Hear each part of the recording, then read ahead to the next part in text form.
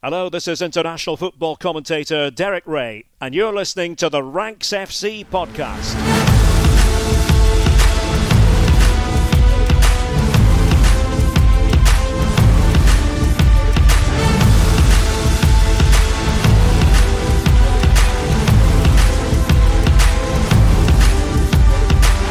Hello Ranks Squad and welcome to Ranks FC. This is your favourite football podcast back once again here on a Wednesday. My name is Jack Collins and I will be your host today. And joining me is our rank god, Mr. Sam Ty. Hello, mate.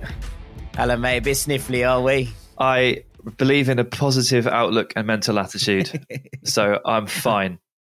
Excellent. You keep that attitude up. And of course, our transfer guru getting into the busiest part of his season, Mr. Dean Jones. Hello, mate. Hello, mate. How are we? Okay?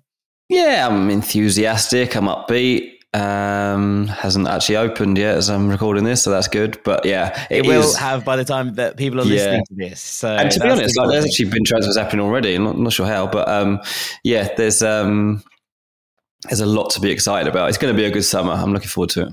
Yes, absolutely. Lots of transfer news to get through. We're going to be keeping you up to date across that throughout the summer here on Ranks FC and, of course, on our Ranks FC Ultras on Patreon, where we have 2 extra episodes a week. Tomorrow, Dean and I are going to be dropping a first transfer spotlight of the season, which is pretty exciting. And that is going to become a regular feature before football returns to us. But before we get on to our main ranking today, it's time for things we love. And Sam, you're going to start us off. Yeah, good segue really from Dean there, intentional or not, because early transfer business is the thing that I love this week. A club that can get their ducks in a row fast is a club that I can respect. And I don't mean January pre-contract deals. Obviously, you can be smart there. And we saw Niklas Süle go to Dortmund in January ahead of the summer, and Randal Kolo Muani to Eintracht Frankfurt. You know, it's often German clubs, isn't it? They're often very, very organised here.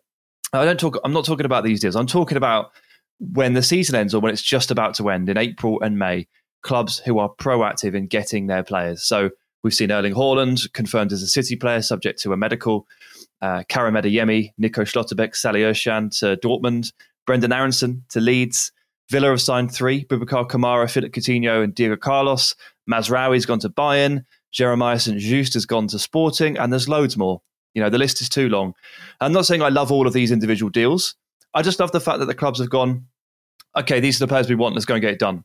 It's, you know, as I sit here today, it's not even June, right? It's May 31 on this recording, and all of these transfers have been confirmed.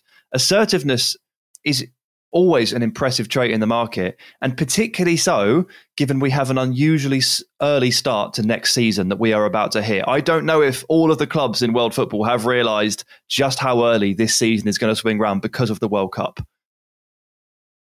Yeah, I think this is it, isn't it? It's the fact that we're looking at end of July, start of August to kick things off again is just pretty mad. And look, there's always late deals in the window, right? That's the whole fun of transfer deadline day. I mean, fun is probably a term loose there in terming on whether you love it or hate it. But there is definitely some sort of drama attached to the idea of deadline day.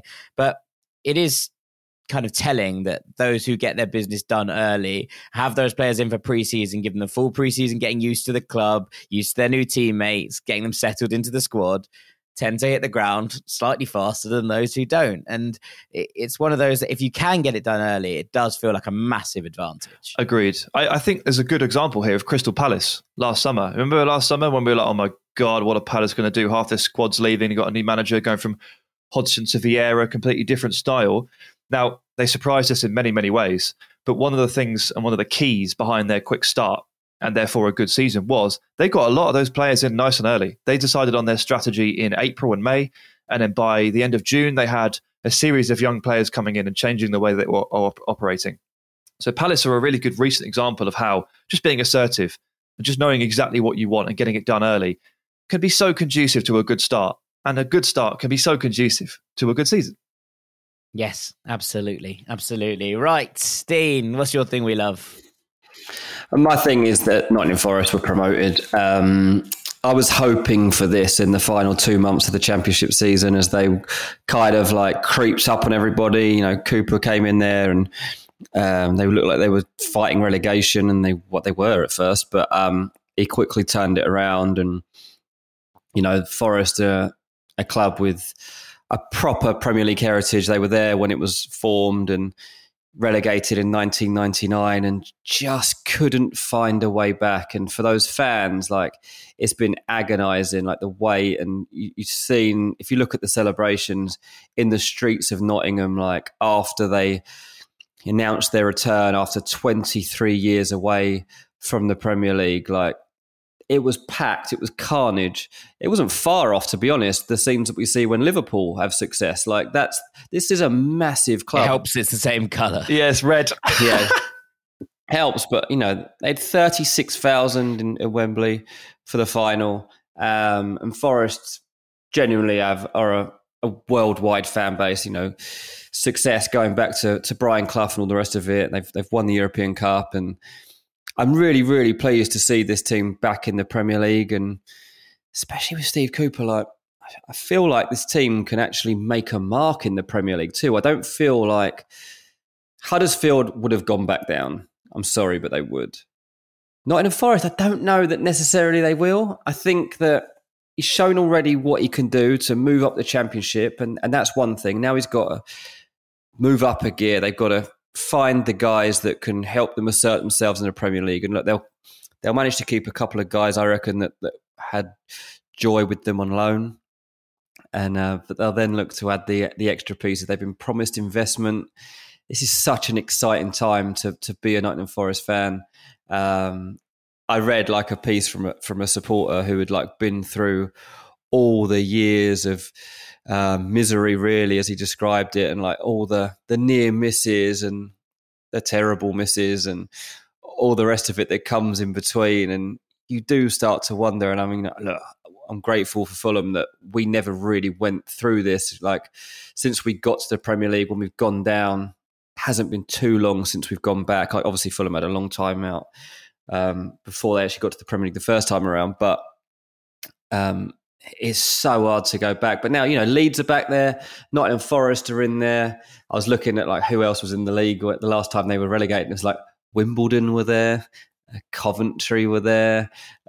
Leeds, I think, finished fourth in the league the last time that Nottingham Forest were relegated from the Premier League. Charlton Athletic were relegated in the same season. So were Blackburn. So a bit of Sheffield Wednesday, like a bit of Barnsley, maybe? Any of that? Yeah, Sheffield Wednesday were there. I don't think Barnsley were there at the time. But yeah, it's a really nice like story, and like anyone that used to have the sticker books or you've watched Premier League years, Nottingham Forest are a staple, and it's just great to have them back.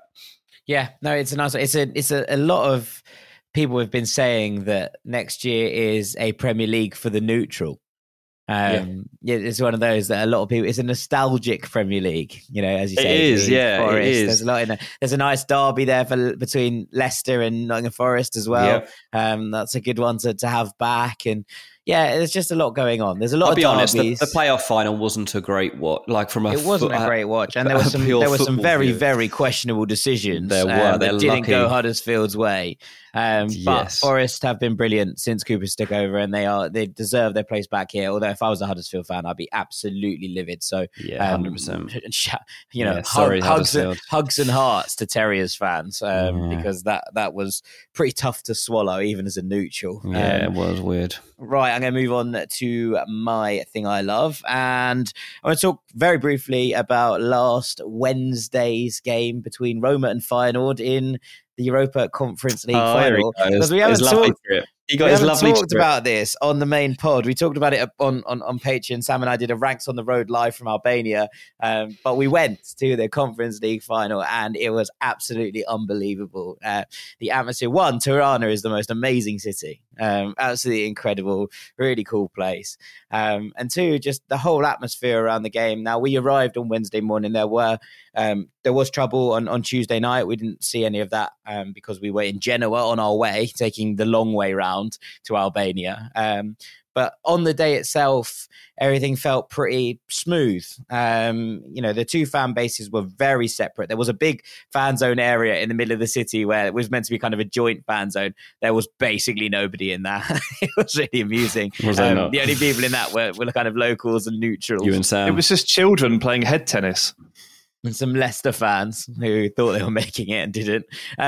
It's just an incredible trip and an incredible experience. The atmosphere in the stadium was unbelievable. It was raucous.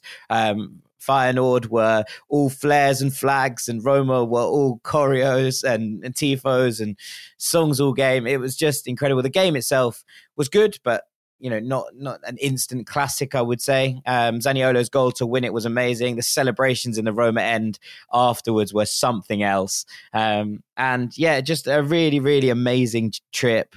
I was, blessed enough to be at the first ever Europa League final 12 years ago when Fulham played Atleti in Hamburg, and now got to go to the first ever Europa Conference League final as well between Roma and Feyenoord. So I'm going to be trying to make this a little tradition. Go to the Conference League finals. Sounds expensive. Well, it wasn't actually, was it? We went to Genoa for about £6 each. Yeah, that's why you went. That was the whole point. But yeah, it was just an incredible experience. The two fan bases, two massive European clubs in Roma and Feyenoord, two fan bases who cared so deeply about this game, who were desperate for their team to win, and it just what I saw there showed me. And I know it's easy to say if you're there, but the whole stick of nobody cares about the Conference League is just nonsense to two fan bases who have seen, so much in terms of football, in terms of trophies, in terms of European football, and who cared so deeply about this one. And I thought it was, quite special to witness that and see, how seriously people were taking it. We got to stand and walk basically to the stadium with the Feyenoord ultras. We got to see the Roma bus arrive in the Roma end and everybody going mad for it. My favourite moment, I think, perhaps of the whole day was when this car drove through after the Roma bus, and someone was like, "It's Totti, it's Totti," and everybody started singing "Solo un Capitano," and then someone else was like, "It's not Totti," and so they all stopped and walked away straight away, which was great fun. But yeah, no, just an amazing experience in Tirana, and the Conference League final was absolutely amazing. Such a brilliant trip, and I loved every second of it. Was I jealous not to be there? No, not really. But I'm glad you had a good time. The Europa Conference final isn't really for me, but there you go. Yeah, each their own, dude. Different strokes. Different strokes. You two were just so excited. I was like, I'm not sure I could have got as excited as you two were to be there. And I'm too old and grouchy now. I'm too old. I'm past those years. I've got too much other stuff going on in my head. I'd be worrying.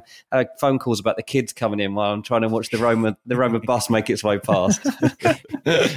Different priorities these days. Yeah, I'm saving my football days out for fun for Fulham next season. Yeah. So the difference is Jack and I go live on Albanian TV to talk about the game, whereas Dean accidentally goes live on Instagram while he's getting the kids out of the bath.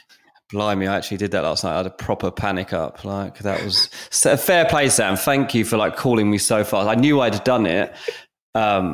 It was really, I was thinking I'm just going to talk about this now. I was like, maybe I'll start doing some transfer. I obviously don't use social that much because it annoys me a lot of the time. But I was like, okay, the transfer window is about to open. What am I going to do? I don't like Twitter. There's too many horrible people there. But I do like Instagram. Maybe I should just start looking at I don't know, we've done transfers in 20 and stuff in the past. Maybe that would be a platform for it, whatever.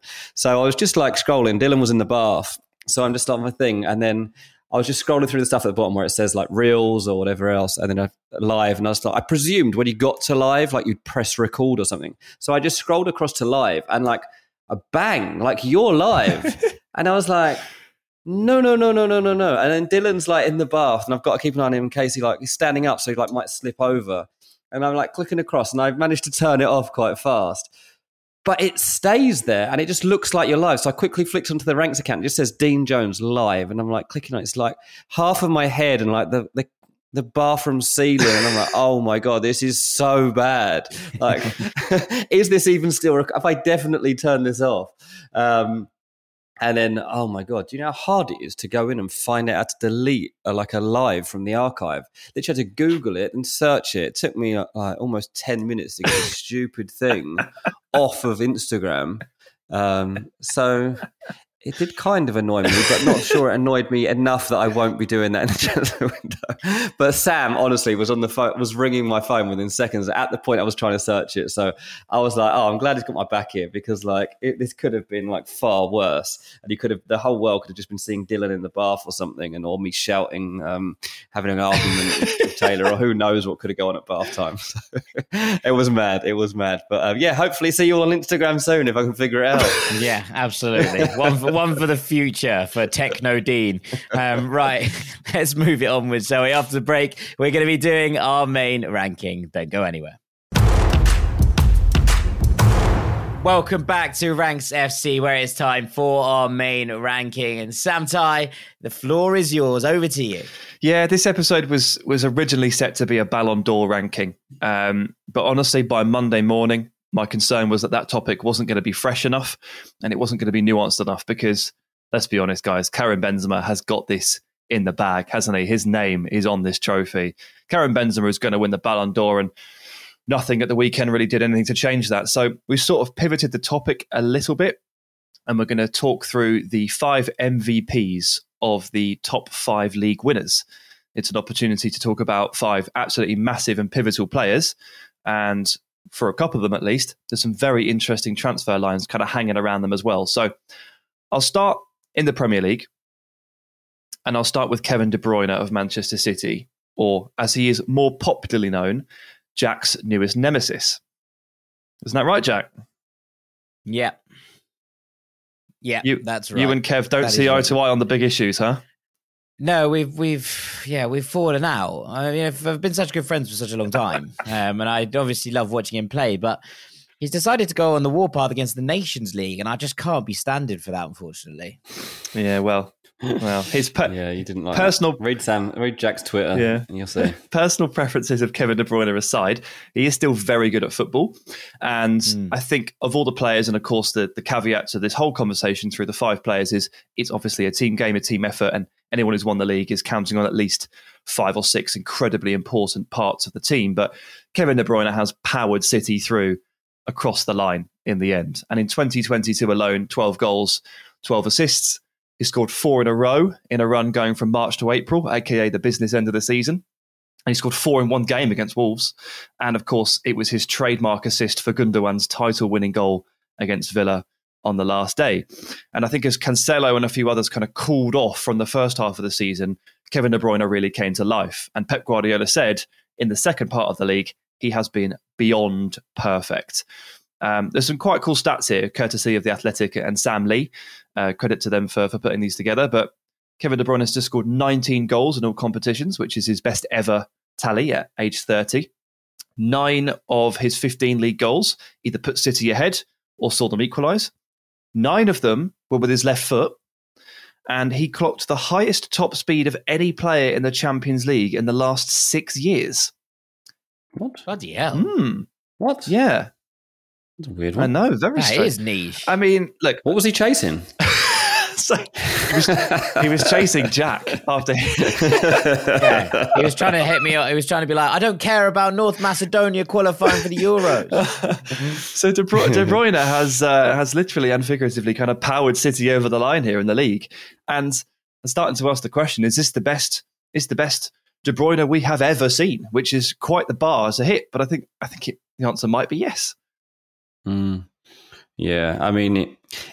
He has got better. I mean, obviously now he's starting to have to deal with little niggles and problems that are leaving him out. But as long as he's fit for like the run-in, you're good, because that's when you really need him, and that's when he hits his best form anyway. So if you can get by without him until like February, and then just like wrap him in cotton wool till then, and then just let him free, because he is the best once it comes to that stage of the season. And this ability he's suddenly got to surge through the middle of the park it's not new to him, but he's doing it to an even better effect now. That they signed him onto a 2-year contract extension in 2021, and he's tied up until 2025. He is the highest paid player at the club. I think Haaland's pretty much on a par now, obviously, with him going in there. But they just could not risk this guy getting even close to letting his contract wear down. I mean, if you think back to earlier on in his career, and there was Chelsea, obviously, but Wolfsburg too, there were like big question marks about when he joined Man City and for the amount of money that he actually signed for. And I can remember pundits on Sky Sports seriously being like, is this guy really worth this money? I mean, it's one thing doing it at Wolfsburg, but Man City should be setting their sights higher than this guy. Couldn't do it at Chelsea. And it was the Chelsea thing that really, that if he hadn't have, quote, flopped, whatever you want to call it, at Chelsea, didn't play any games. If that hadn't happened, they wouldn't have been saying that. I hope not. I don't think so. So 56 million quid or whatever it was, plus a failed spell at Chelsea, it just made it too easy for people that hadn't seen him to be like, what are you doing? And that was it, isn't it? Like how much had they seen of him playing at Wolfsburg? Like not a lot is the answer. Like I can safely say that. But yeah, 2015, £56 million. Now one of the top 5 players on the planet, absolutely no doubt. He is the guy, isn't he? Like no matter what you say about Man City, they need De Bruyne, and there's certainly not a one-man team, whichever way you look at it. But you do wonder, like you take that out, for those big moments he does still step up for. If they're ever going to win the Champions League, he's got to be around. Yeah, I mean, also he's kind of been. It's a really hard one with City because they are, like you say, they're not a team built on necessarily. This sounds wrong. I was going to say they're not a team built on superstars. Of course they are, but they're kind of. There's no. He is the talismanic figure without necessarily being the with the rest of these teams that we're going to talk about here, it's really obvious, isn't it? Yeah. And it has been with De Bruyne this season, but it hasn't always been. It's been a team effort. And I wonder now, Haaland comes in, does he take some of the shine off? And in a regard to that, does that actually help KDB? Because he's like, I don't have to be the kind of leading light figure here. I can just do what I do quietly. I think he'll love it. I think he might well love it. But he also doesn't mind having to step forward and be that guy and be. But he still will have to do that. He will because Haaland won't do that as much as people think he will. Yeah. Lots of players need to step up in order to go and win these things, right? Yeah. Like we look at the Champions League final, and the players that stepped up, not only the midfield three. Benzema was brilliant as usual, but Vinicius, has been brilliant all season. Carvajal, who's been bagged basically by everyone, steps up and delivers a performance of a lifetime. Courtois delivers an absolute masterclass. It's about lots of people stepping up at once, and I think that will help KDB as well. Yeah, Dean, something you allude to there with the sort of like the very sort of powerful dribbling style he's got to, and then Jack, you talking about stepping forward in those big moments. There's a couple of parallels there. I won't be the first person to make this comparison, but he does have obvious elements of Steven Gerrard in his prime.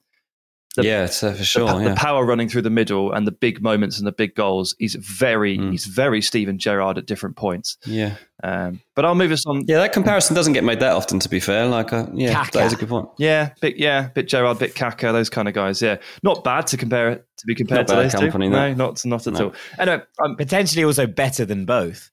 Can we say that?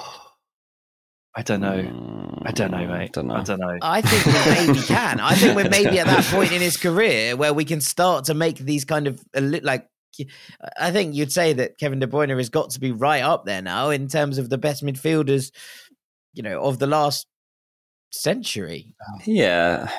I wasn't ready for this. I'm not prepared. No, I wasn't prepared for this. I haven't got the stats in front of me. All right, we'll come back. We'll come back to it. I'm not putting him ahead of Gerrard yet, but he's very, very close to it. Yeah. Okay. All right. I'll move us on. We're going to talk about PSG now, winners of Liga, and of course their MVP was none other than Kylian Mbappe. It feels like the intrigue on him has moved well past his performances, and for the last month has been mostly focused on who his employer will be and which kit he wears next season. And Dean, any detail on the will he, won't he saga would be grand in a moment. But before that, just because it's been forgotten. What do you mean, will he, won't he? He won't. He won't. No, but it was a 1 month will he, won't he? Oh no, it's a 6 month. 6 month will he, won't he? But before that, let's just take it back to the pitch for a second, because I don't think anyone's actually spoken about Mbappe as a footballer for a while. This has been a genuinely phenomenal campaign. That's been lost along the way in different parts. He's actually been the most productive player in front of goal in Europe this season. L'Équipe ran the stats, and it's a goal or an assist every 60 minutes for Kylian Mbappe this season across a whopping sample size of 4,000 minutes. So this is not a case of someone stepping off the bench and pumping their per 90 numbers. Mbappe has played most minutes and most games in these competitions and has scored or assisted every 60. It has been absolutely crazy. And to make it even better for PSG and to make those goals and assists even more important, he's delivered late on in games frequently, especially in the first half of the season, to rescue points for PSG that they either did not deserve to win or may actually just have deserved to outright lose. But Mbappe stepped forward. He's felt like a bit of a cheat code. And the fact that he feels like the cheat code in a team with Neymar and Messi is really saying something at this point. So I've no doubt that this, he's being paid an absolutely astonishing amount, to stay in Paris. And his explanation of staying home is true to a point, but obviously it's only half the picture.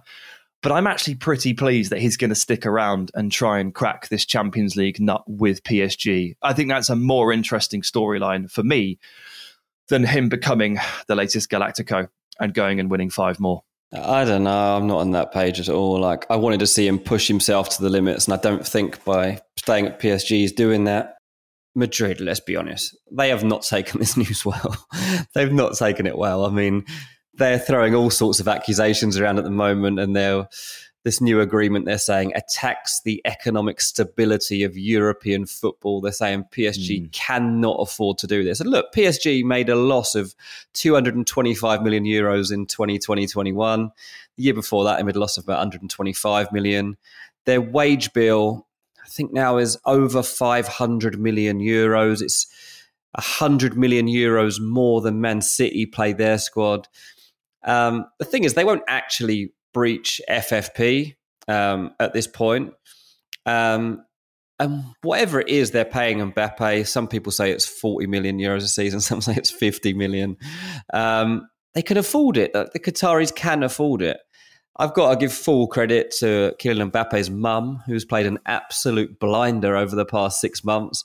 She negotiated on both sides. She kept both clubs on their toes. She just morphed into like Kia Jarabchian every time she walked into a meeting. Like, no experience really, apart from being his mum, and very good, clearly negotiator. But in the football world, like, it's so rare that you don't have like a powerhouse agent. I mean, obviously he had other people around him working on this deal, but his mum genuinely played a big part in this, and like was making both clubs believe that they were very close to a deal, but at the same time had them both very nervous. Like, it's unbelievable business from her. Personally, I think he felt pressured to stay. I feel like there was so much noise in France. Like, this became political too. This wasn't just in a football field. This was talked about on every front. And I think he felt he was going to almost betray his country if he left them at this point, betray Paris, as they're on the verge of getting this Champions League that they want, to go now, especially if they were paying him such a vast amount of money. I think he felt he couldn't really go at that point. And obviously he can say, look, I've got unfinished business. I want to win this for Paris. I'm French, blah, blah, blah. But the fact is, he was a Real Madrid fan as a kid. He's had his heart set on this for his entire life. It might not happen now. He might not end up at Real Madrid now. There's a possibility. Like, we don't know what's going to happen over the next 2 years for Kylian Mbappe. Like, for the next year, all the rumours go quiet. Probably in a year or so, it'll pick up again. But what if he picks up an injury? What if he does lose form? What if Real Madrid signs somebody else? Yeah. It'd be a shame. It'll be a shame, to be honest, because he was that Galactico, and there's now certainly a sour taste in the mouth at Madrid. But let's see if this pays off for Kylian Mbappe. He needs to go and win that Champions League now. I've got to say, I'm kind of with Sam. I tweeted, I was like, look, obviously the exorbitant amounts of money involved in this make it murky, but I feel like a lot of people are conveniently ignoring the whole hometown boy stays at club, turns down most prestigious club in world football in order to win the trophy missing from the cabinet with said club. I think trying to take away from that is disingenuous. Like I appreciate that the fact that the money in it does mean that it's not as simple as that. But if reports are to be believed, then Madrid's financial package was something similar to what PSG have offered. And if that's true, then there is some sort of, I don't know. I feel like winning it with PSG and being that guy, he will be the guy forever. He'll be the club legend for the rest of his days, right? Whereas, to go and do that at Real Madrid is very, very difficult. Like, ask Gareth Bale, won 5 trophies with Real Madrid, won 5 Champions League, not 5 trophies, 5 Champions Leagues, and it's just widely booed by most of the fan base on a regular basis. It's not easy to go and be a legend at Real Madrid. It might well be easier to go and be a legend in Paris at your hometown club as a Frenchman. I think there's something in it. I just don't think they'll win the Champions League. That's his biggest problem here. I just don't think they're going to do it. I think the competition is too tough, and I don't think PSG are showing that they are ready to actually go and do that. That's going to be, for me, the biggest thing that he might look back on in 2 years' time, is that it just proved a bridge too far. I thought, fine, go if for it. Real Madrid don't want him, I bet you Barcelona will. Yeah, right, maybe, yeah. Like, he's not going to be short of options. I'm not worried for his future. He could also go ring chasing later in his career. He could give it 3 years and it might not work, and he might be 90% of the player in 3 years than he is right now. But he could still go and find a home on, a different team and kind of go ring chasing in a way at Barcelona, at Man City, at Liverpool, or whatever it is. I always talk about how Mbappe's peak might be shorter than we predict because he's built on acceleration. But he'll still be an exceptional player at 27, even if he's just not quite as fast. So he's got time. He's got time. Yeah, no, I would agree. Right, I mean, does that move us on to Real Madrid, Sam? Yes, we can go to Real Madrid. We can go to Karim Benzema of Real Madrid, who, as we said at the top, his name is on that Ballon d'Or, and this was supposed to be an episode all about the Ballon d'Or, but Benzema made that super boring because he's so damn good. We talked about Mbappe's productivity, goal or assist every 60. Benzema is every 68, so not far off, and, has to be said, in a more difficult league as well. He's just put together just a gargantuan season, 27 goals and 12 assists in 31 La Liga starts. 15 goals in 12 Champions League games, back-to-back knockout round hat-tricks against PSG and Chelsea, linking up the play, 7 up Vinicius, scoring impossible headers. I don't have a lot to say about Benzema other than he's obviously a wizard. He's won La Liga again, he's won the Champions League again, and that Ballon d'Or is 99% loaded, in my opinion. Yeah, 99% loaded. I think it's higher than that. It's 99.9% loaded. Like, you just see like players coming out and be like, well, obviously he's going to win it. Yeah, Messi's just gone. Well, there can be no doubt this year. Yeah. It's just really, really sensible, right? Obviously, the players have to, and it's a French award going to a French player, and he won the Nations League. Don't forget that. That's why you're not going to win the Ballon d'Or, KDB. Yeah, it's your failure to win the Nations League that's let you down here. No wonder he's so against the tournament. Well, what a season it's been, though, Dean. It's been unbelievable. And do you know the thing about Benzema? He's been such a selfless player throughout his career in Madrid, and it's what's helped him be a survivor at Real Madrid, because that is what he's been. He has survived. He's been talked about being replaced umpteen times, but throughout it all, throughout being overshadowed by Ronaldo, by the competition with Messi, by the fact that should they sign Lewandowski to replace him, should they sign Harry Kane, whatever it was, Benzema was always focused on just making sure that he was playing a big part in the team at Madrid, and whatever criticism came his way, he still found ways to come through dry patches as a goal scorer. And I think that that's what for me has been so impressive about this season, is that it's the season when Ronaldo and Messi are out of the way. It's the time when there is no conversation about somebody coming to replace him. And he has absolutely smashed it. Like, he's been unbelievable, and you could put faith in him every single game. This guy will score you a goal. If you're even in the last 2 minutes, you're thinking Benzema will score you a goal. I said it in one of the Champions League games when Madrid were behind. I was like, but this doesn't make any sense. Benzema hasn't scored yet. Like, they have to they have to play. Like, obviously, he didn't score in the final, but he did. It was just bizarrely ruled out for offside. I still need to look that one up. The rules say it was offside. Yeah. Dino, sorry, the rules sorry. Somewhere, deep down, say it was offside. But Benzema, he's got power, he's got skill. He's got that mindset of being just a pure winner, and like, his finishing ability is just out of this world. The way that he can stay composed, to bend one in from the edge of the box, to find space to get a little header, to get in front of his defender, whatever it is, man, he's just different class. He's been so good to watch this season.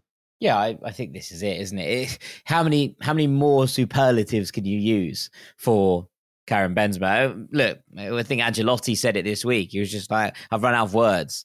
And I think we talk about quite a lot about the fact that Real Madrid are hardwired around Benzema and have been for some time. And they asked this to Ancelotti, basically, not in the same phrases, but he said, you're so dependent on him. And he's like, yeah, but we're cool being dependent on Benzema because it's Benzema. He said he's so dependable. He always turns up. And that's kind of where we're at, right? That's the point we've got to.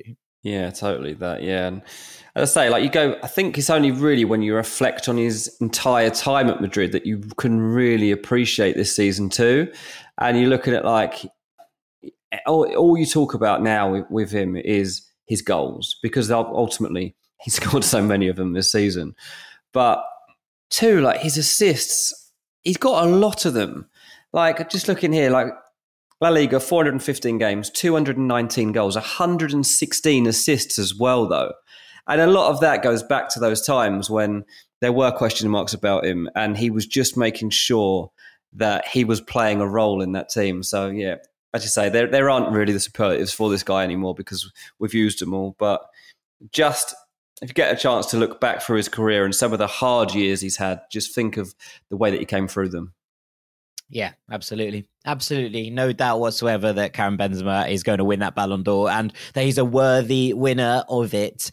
Sam, with that, might be time to shift us on from Real Madrid. Okay, let's go to AC Milan, where I have chosen Rafael Leao as the MVP of the season. There were 4 or 5 here, 4 or 5 really important performers, but Leao kind of came. He's the superstar, right? He came through in the clutch. And I tell you what, he was probably fuming watching Vinicius Junior bag the winning goal in the Champions League final, because that probably solidified Vinny as the most improved player of the season with that perfect ending. And up until that point, I couldn't really figure out between Rafa Leao and Vinicius Junior as to who had made the most progress.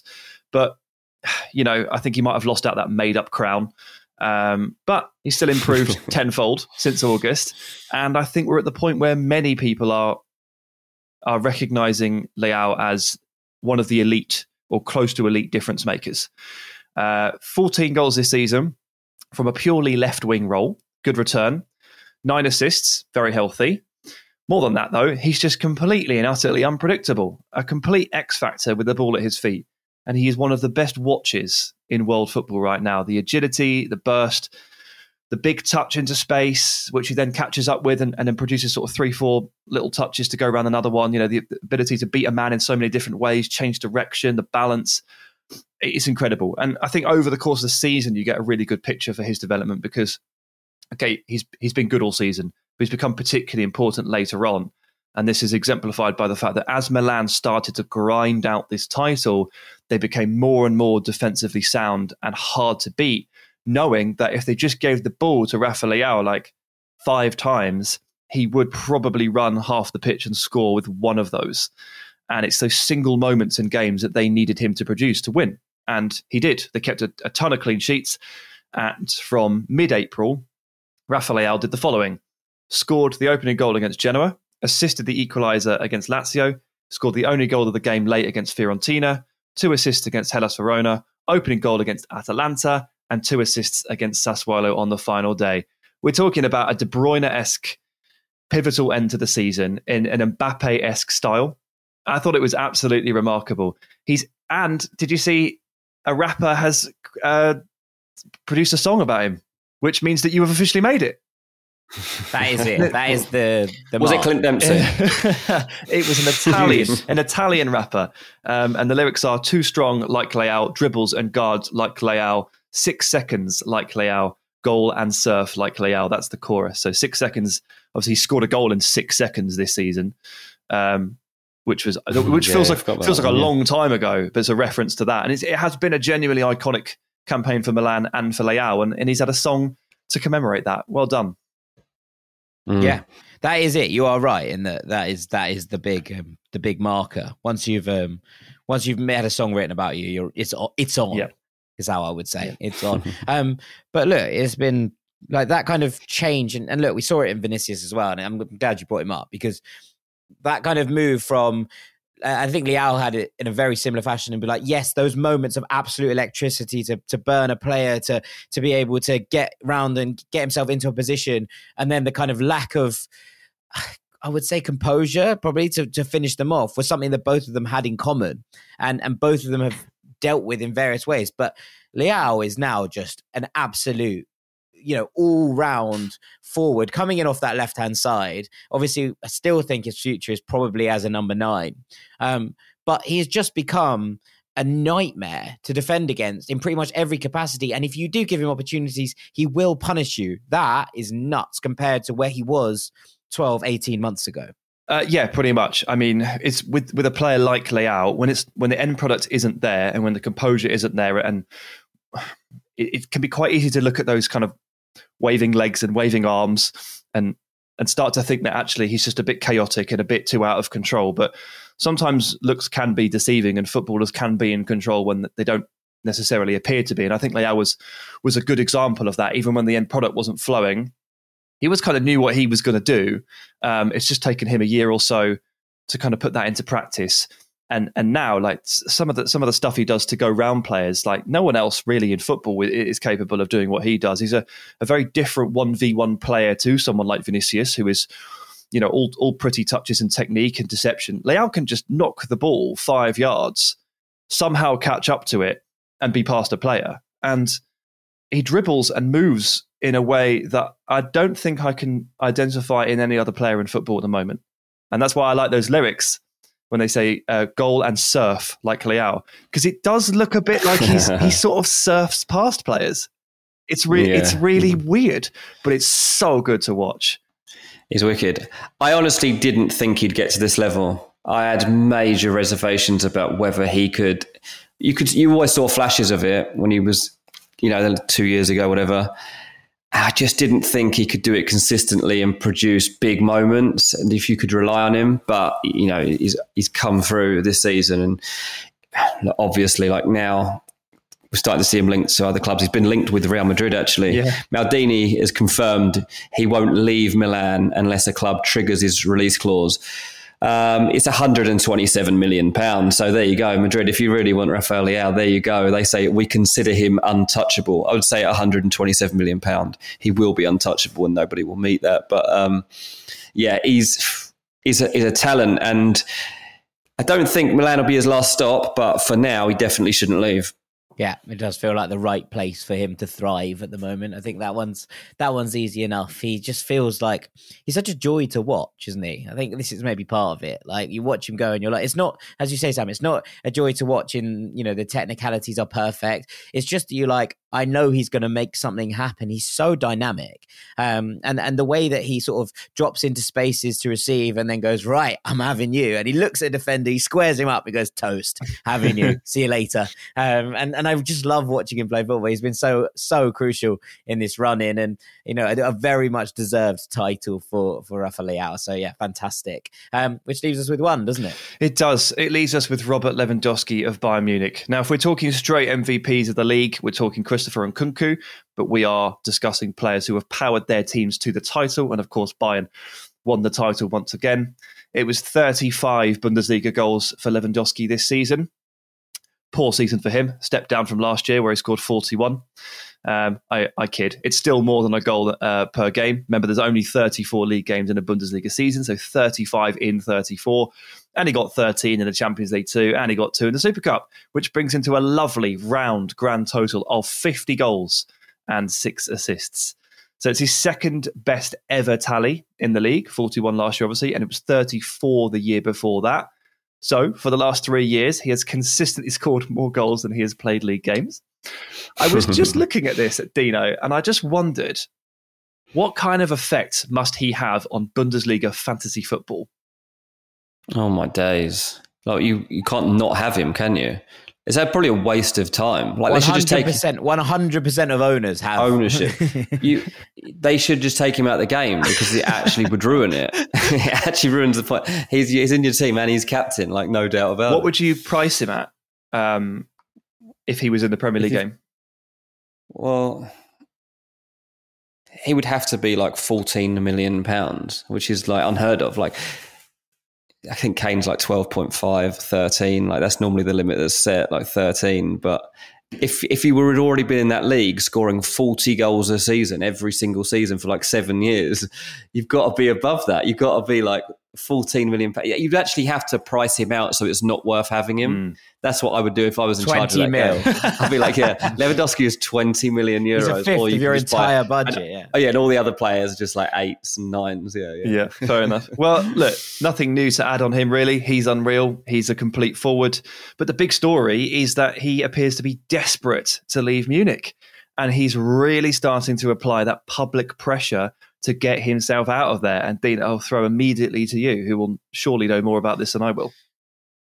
Well, they've upset him. Like there were quotes sourced this week that said, with the contract offer, with their pursuit of Haaland, which they believe did happen, they've kind of disrespected Lewandowski. And while he's obviously really enjoyed most of his time at Bayern, he doesn't feel particularly happy. And like, as a player, he wants to move on, but as a person, he also wants to move on from Bayern. At this point, a 3-year contract's been on the table for over a month now from Barcelona. Bayern were hoping this moment would pass. It just hasn't.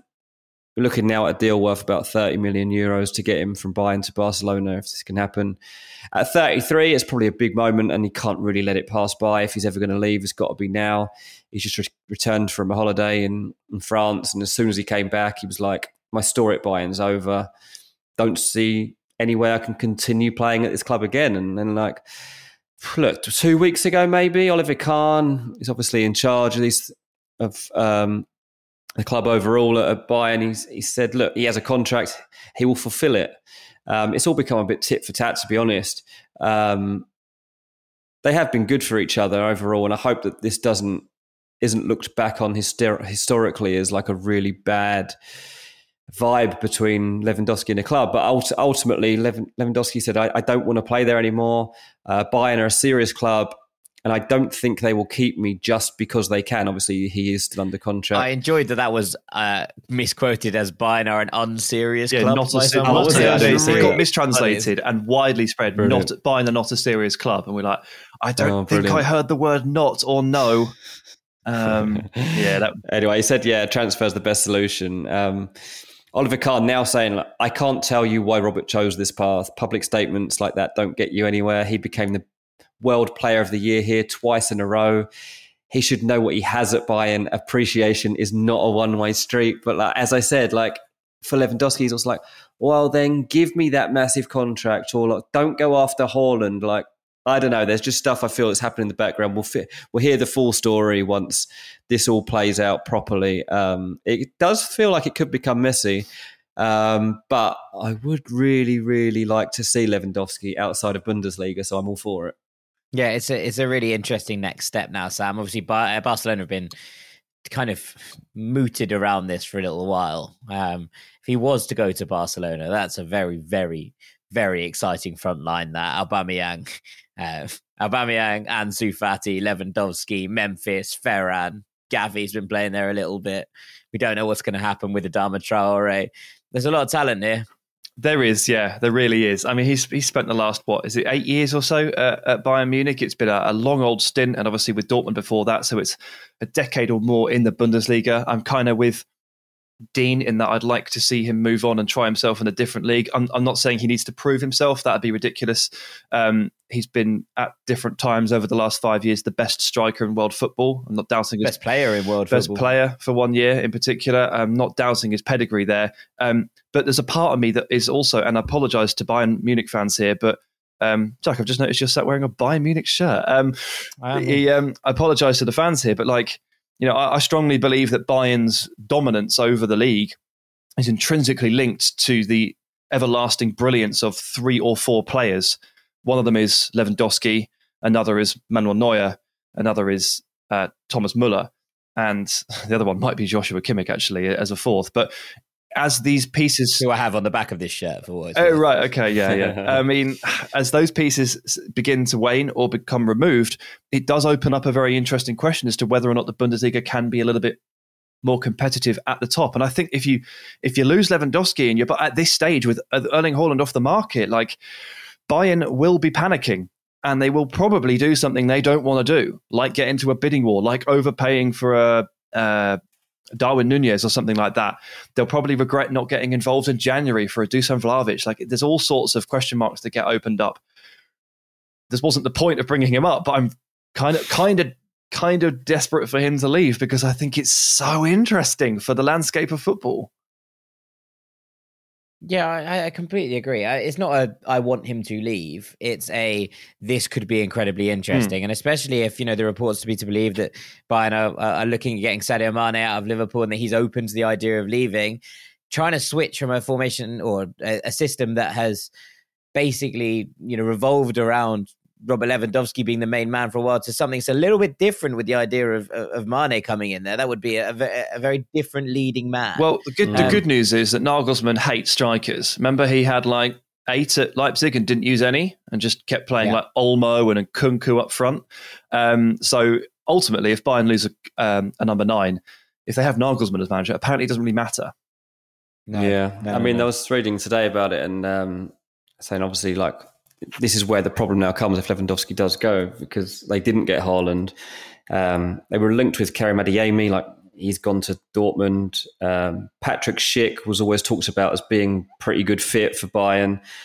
He's just signed a new contract at Bayer Leverkusen, so that with no release clause. Oh, really? Is there no release clause in that? I guess Nkunku is a guy that they will have to consider, as Sadio Mane too.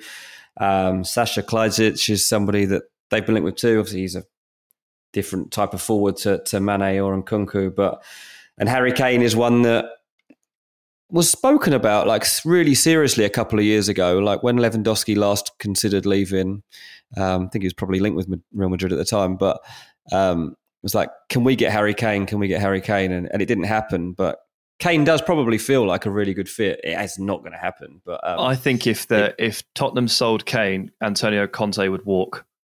Oh, he 100% would. Yeah, it's not going to happen at all. And Bayern also aren't going to spend 130 odd million on Harry Kane. But dilemma there. So very interesting. Yes, very much so. Very much so. And that brings to an end our 5 players who have powered their teams to the titles. Not necessarily a ranking this week, but very much.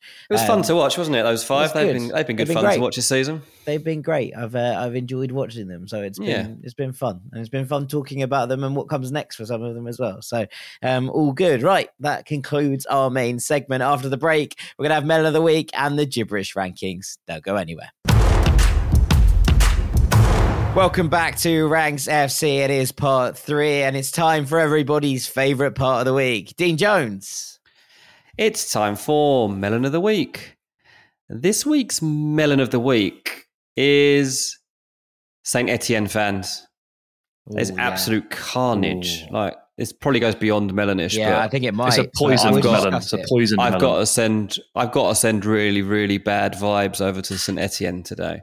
It's not very saint-like, was it? No, look, they were. So if you somehow missed this, Saint Etienne were relegated from Liga after losing a playoff against Auxerre in a penalty shootout, and it ends an 18-year stay in the top flight. Look, this is a club who are 10 times French champions.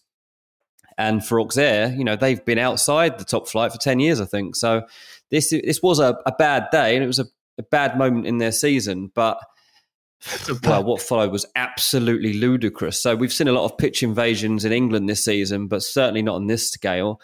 The fans ran on, hurling flares at the main stand and towards the players' tunnel. Like, there was basically a fire outside the tunnel. Like, it was like fireworks being shot across the pitch into the stand.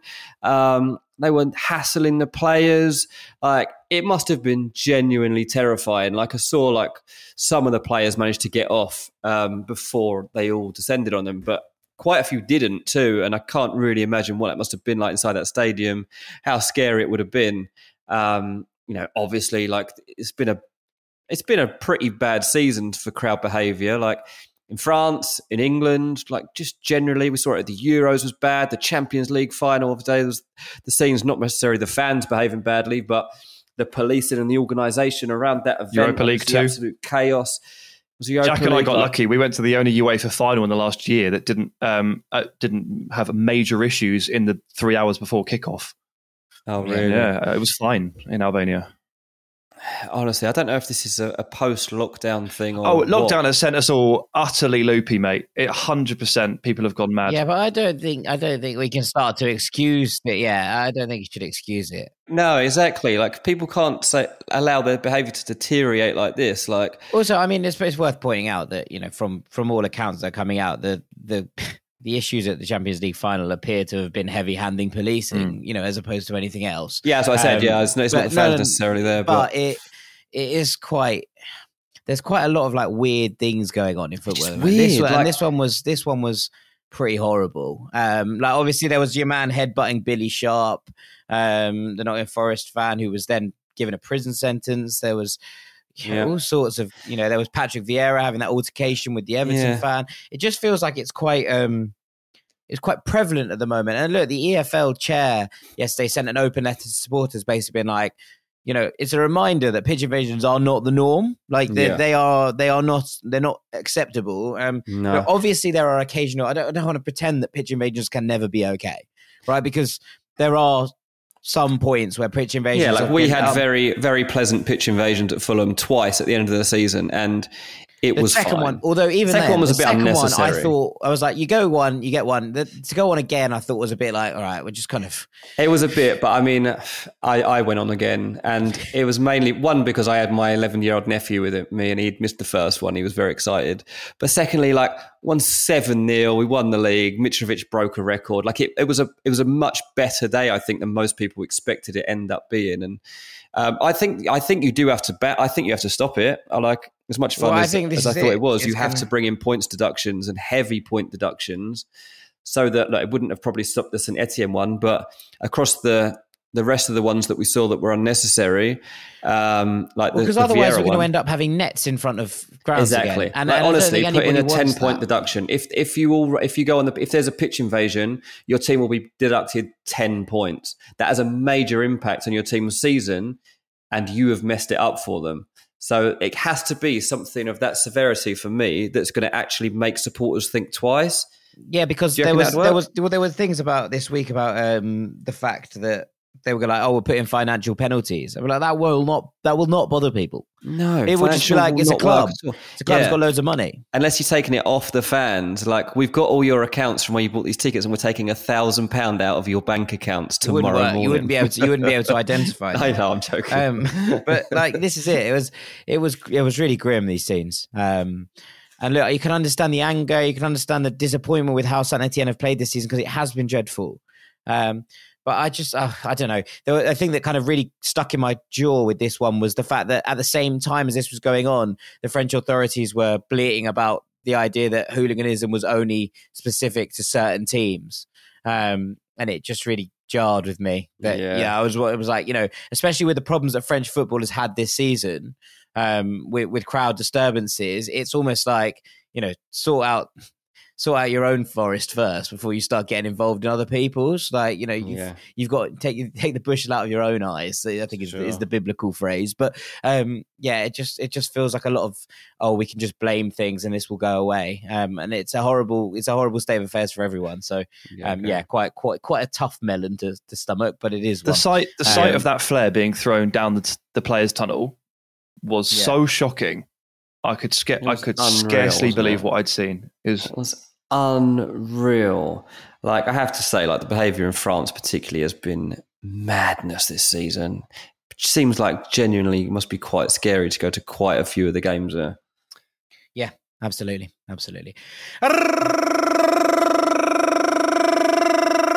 Let's change the tone up. That's the gibberish alarm. Yeah, let's go a bit more lighthearted, shall we, to finish. The last week or so of my life, I spent almost entirely with Jack Collins. You're ranking Jack Collins. We took 5 flights together from Saturday through to Friday or Thursday. London to Lisbon, back to Genoa, to Albania, and back. And then we covered a Champions League final live in the studio. I've spent a lot of time with this man over the years, but this was another level entirely. And I thought I would just combine all of that into a definitive list of things Jack always does. And this is a travel edition more than anything. But a number it's like a little version for you getting like a handbag, like a little deodorant. This is 100 milliliters or less. 3 at number 3.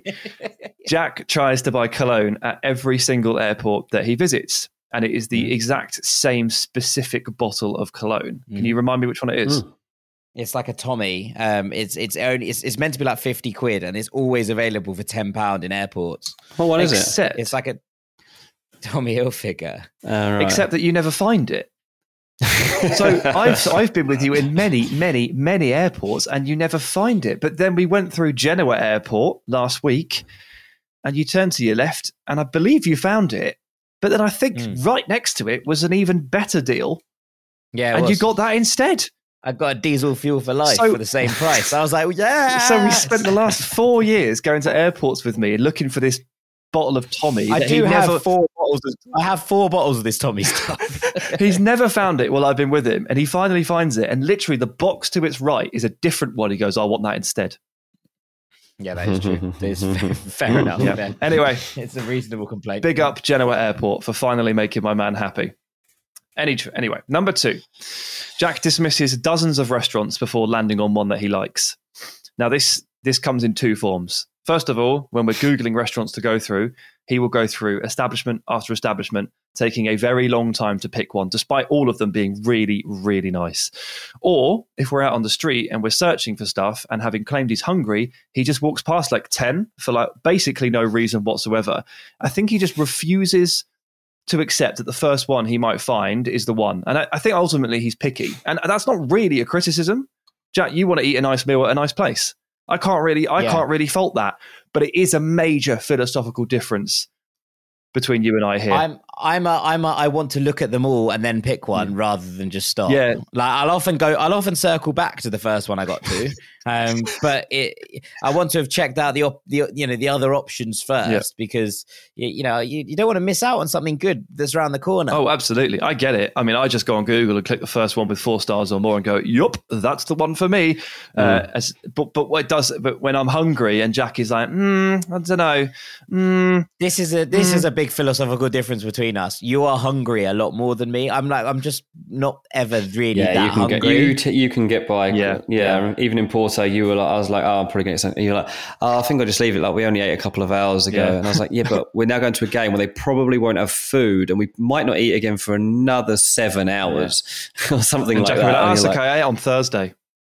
Yeah, I'll have a couple of beers. I'll be happy. That's fine. Yeah, you're like that. And I'm like, you sure you just don't want one of these toasties? And you're like, oh, okay. Yeah. You have to convince him to eat. I mean, look, this is it, isn't it? Ultimately, it's a matter of urgency versus a total lack of urgency, and that's where the deliberating comes from. I live my life by a relative lack of urgency. I'm quite a mañana person. Yeah, fair enough. All right, at number 1, Jack talks to everyone. And I mean just about everyone. Not a soul goes past without being chatted to.